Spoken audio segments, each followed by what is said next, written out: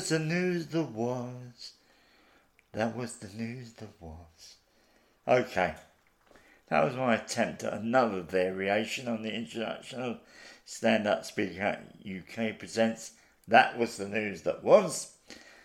Sorry, I know I made you suffer. My apologies. Anyway, welcome to this week's news review, although there will be things I'll be talking about which maybe you're not aware of. I hope not. And as you know, I like to look at a theme. So in this case, I'm going to use the word truth. As you know, the tagline for this podcast is Hear the Truth. I'm very peculiar about the truth. I like to say the truth. I will send you facts. And remember one thing, whatever I say when it's my opinion, you don't have to agree with me. It's a good example. I met with a gentleman this week, and I said I didn't like two other brethren. He said he did. He has a right to say that in my world. You know, I have a friend of mine who's a devoted Conservative supporter. Yeah, but that's habitual. Near the election, I'll be talking about habitual voters and voters who I think got brains, because I think habitual voters are just going to vote whatever, that way. But it's been an interesting week. Not for me, in what I look at, not earth-shattering. Well, there has been two earth-shattering events. The first one I want to talk about is the COVID inquiry. It's getting exciting. So that is really, it's becoming like a murder mystery. After all, in reality, whoever is responsible for the fiasco that was managing COVID, many people died. I mean, that's why, when we found out Bojo had parties. Oh, no, there were no parties. Yes, there were parties. I didn't realise there were parties. How can you not realise something's a party, right? They're having a few drinks. Oh, and then he came out with the excuses. They were leaving dues. How many companies couldn't go to their leaving dues of their staff? Or if somebody passed away at the funeral, which is more prevalent. But now we're getting suspects come up, in my mind anyway, and I'll present them to you, and you tell me if I'm right. One who's completely off the ball, and I don't think he had anything to do with it, but he was part of the cabinet, is Michael Gove. And I think he's panicking, because he thinks he's going to go down. You're going to go down, son, aren't you? He was asked a question, and of course, like most of them, avoided the question totally. And the KC, who I thought was pretty good, started losing his cool. And they got this woman who's presiding over it. She says, let's calm down for a minute. Calm down. Sorry. It was very funny. Yeah, because...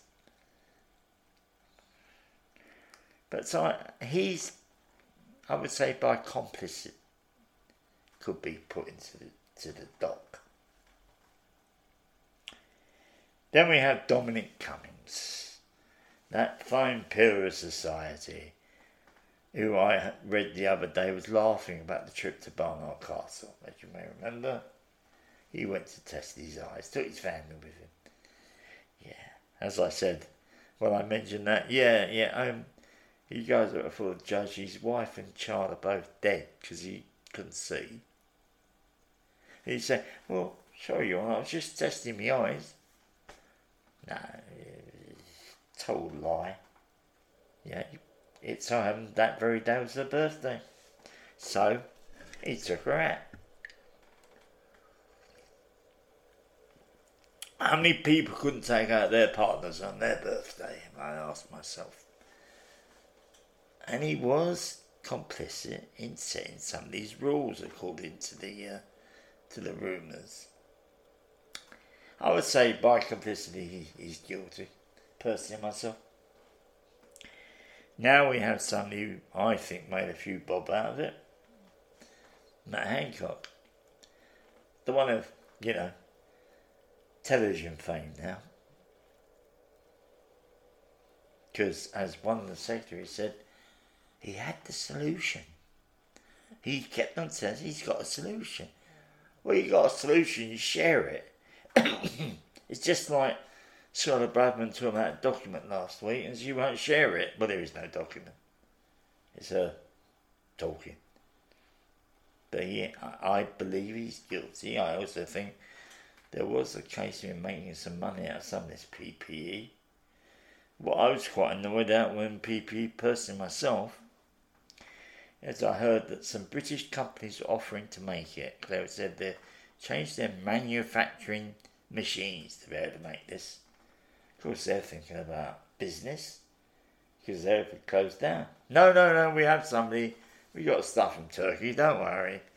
Spent several £1 million on this stuff from Turkey and it's totally useless and they haven't got the money back. If they have to tell me, please. I'd like to know. But to my knowledge, they never got the money back. So, £2 million up the Swanee. And, okay, let me be blunt. Somebody got a few bob to help me that contract get through. There's something in government called lobbying. You might have heard this phrase. Lobbying is useful. Actually, one of the biggest lobbies are the power companies. And I've really got, like as we know, January, our power's going back up again. But what they do is this, really. A bill is going to go through. If they don't like it, a bill has to be read in a certain time frame, a certain part of the day. And if it can't be read, the bill's not. If it's, if they go over the previous bill, can't say, so we're going to stop this. Well, they should do. Then the bill's not read. It doesn't go through. That's why some of these promised bills that we get through never happen. And so it's actually sometimes an opposing body that would delay it. So it never go through. Yeah, we hear loads of things about that. So I personally feel somebody got a few bob out of it, and I think it's Hancock. I'll say it blatantly. Maybe some other people in the cabinet, other people around. Unfortunately, as we know, money is a big tantalizer to people. I'm going to share you a story about me. I'm an idiot. True, I'm an idiot. You'll say I'm an idiot. I know a bloke who got paid, and this is, God, in the 1970s. He got paid 500 quid to marry somebody to bring her to this country. And I'm talking to him one day, and some bloke turns up with the money. And he asked me, am I married? I said, no, I'm not. And he was an old bloke. He said, how would you like to earn £500, son? Easy job. I said, what? All you do is marry this woman, bring her over, that's it. She said, not even stay with you. Well, I'm old-fashioned. I believe marriage is fair. I've never been married, all right? Let's get this straight. But I thought, no, I'm not doing that. It's dishonest. Yeah? So there's lots of little things where you get what I call earners, because I come from the East End. But no, I'm very particular what I do. I'm an honest mug. I've got a friend of mine, he's always talking about, when you going to earn money here? When you going to earn money here? So it's a bloody tape recorder. And he said to me one day, Joanne, I saved £16,000. And I said to him, oi, you got 3 businesses. No wonder you got £16,000. I haven't got one. Well, there's this. Hopefully one day I might earn a couple of quid out of it. But we'll see. I'll probably do it anyway because I'm a mug. So that's Hancock. Now we've got the big two. Sunak and Johnson. Now, as we know, when that statement was made, I think everybody thought it was Johnson. Why are we bothering anyway? They're going to die. But now, the way Sunak is, he's rather paranoid about these, sending the migrants to Rwanda. I think if he had at one time it was only Suella Braverman who wanted that. Now, why is he doing it? Sunak, I think he's doing it to try and keep the leadership. Power is a horrible thing. Johnson, as we know, it said many times during the inquiry, he was the wrong person at the wrong time for this sort of thing. He's very charismatic, and yes, he did win the election because he went around talking to people, and people liked him. I don't, but that's me. Nobody likes it, can like you. So now we have it. We have, I think, 3 main suspects in this murder case. And it is murder. Johnson, Sunak and Hancock. Who is most to blame? Or are they all 3 to blame? Well, I think they're all 3 to blame. Then we've got Cummings off to one side, and that's it. Gove was just part of it. Well, anybody in the cabinet would be guilty. God, we could make Dottie Doris guilty. And of course she'll be saying, just like I went to grammar school, you don't say anything about me. So I would. I'd say a lot more about her. And that's rather worrying. Now, the next item, which I'm looking into. And if anybody has any information, I'd love to hear from you about this. As we know, last week I mentioned London Council is looking for £600 million to help with the homeless. Also, Croydon Council had filed for bankruptcy.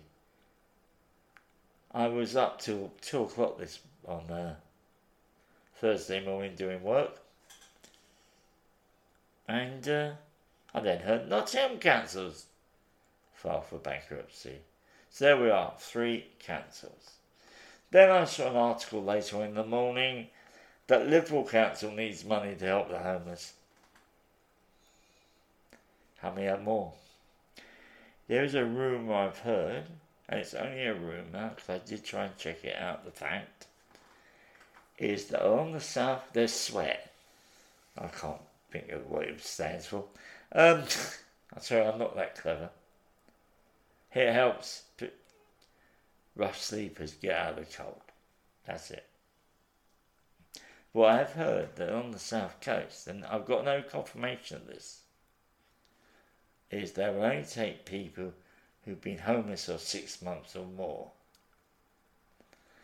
When I heard that, and it's somebody I trust who told me this, I was thinking, when I was a rough sleeper, those first 6 months when I needed help, after that I was fairly used to it. I was out like 18 months that time. So I suffered the cold. I was lucky I had a nice sleeping bag. I would not go into night shelters. I suffered 2 nights in that, and I say suffer. So I went to this night shelter. It was the day centre which I used. And the first night, people walking around, talking, and I thought, I want to go to sleep. Because when you go to a night shelter, what they do is, you're there, maybe you're getting about 10 o'clock if you're lucky. Maybe earlier, some places. They give you some food before you go to bed. They have these cots in this place. So I found my cot. And there's people walking around all night. And then you're chucked out at 7 o'clock. Or 7:30 really, because you're given an orange juice and a sandwich. So I went back the second night thinking, it'd be okay, me getting used to it. Same thing, so I walked out. Now, I've been homeless 3 times. Including that 3 times I've been on the street. And second time I refused to go in. Yeah, because I had a nice place to sleep that was quiet. I got a good night's sleep, everything. Then the last time I went, the worker turned around to me and said, I want you in the night shelter. I said, I'm not going in the night shelter. He said, if you don't go in, I won't help you. Well, I know he couldn't say that, but you know, if it had been true, I would still wouldn't have gone in. I would have found somewhere else. It's terrible, these night shelters, you know, you got to really suffer them, you know. But they are useful. There are some people I've met when I was on the street, I know could not survive. I remember that first year that I'd gone with the crowd. No, it was March, and all the night shelters were shutting down. And this bloke came down, Lincoln's Inn, where the handouts were. He was totally out of it. I mean, like, I think a little bit of mental illness here. And I said to him, go to Connections, tell them you're a problem, they get you in somewhere. A year later, I walked into a hostel, and who's there? Him. Still the same way. But some people can't survive it. I won't call it a holiday, going on the street. That's why sometimes I get annoyed with these sleep outs. I'm more annoyed because they don't talk about one thing at the end of it. When you step out, you get up the following morning, you get your gear ready, and then there's one thing you got to think about: survival. Either you got where you got to go, places. I asked one, but there used to be the Simon community used to come round to Covent Garden about 7:30 with a sandwich and coffee, or tea, or soup. So I had a coffee and a sandwich. And I said to some bloke I know, what are you doing today? And he drew out this piece of paper. It was a load of handouts he was going to go to during the day. I thought, is there nothing more in your life? I know there's another guy at Christmas. Usually you get special meals, you know.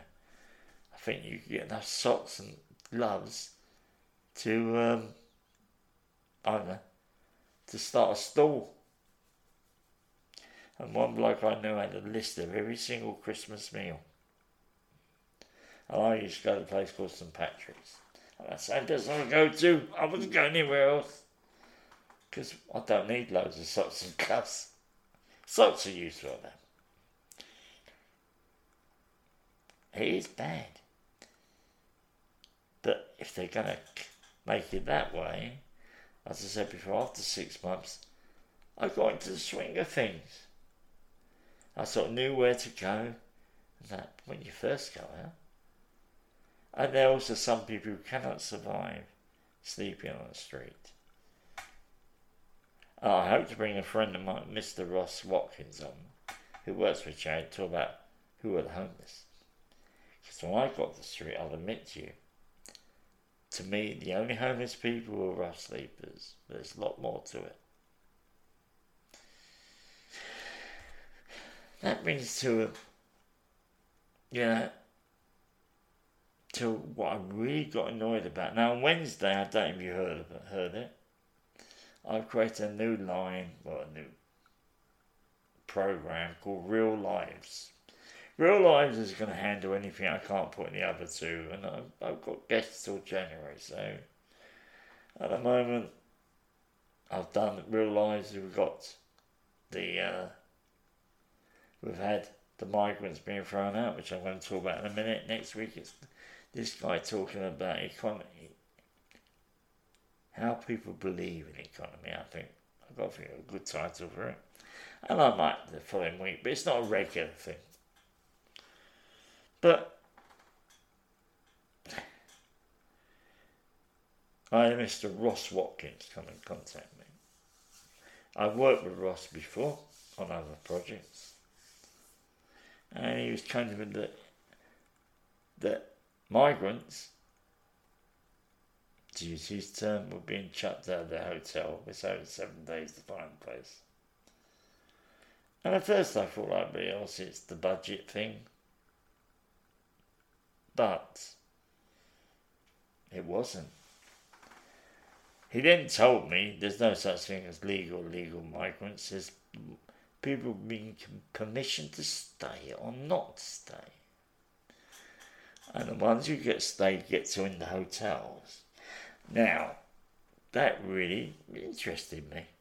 Because we're not told that, are we? If you listen to some person on the news, and I heard something today from a news programme, these illegal migrants get hotels, they get our benefits, they get everything. Number one, they don't get the benefits, I knew that was a lie, but I did know about the hotels. They're put into compounds, normally. The ones that, until they're given permission to stay. And it really annoyed me. Because once again, we're going away from the truth, aren't we?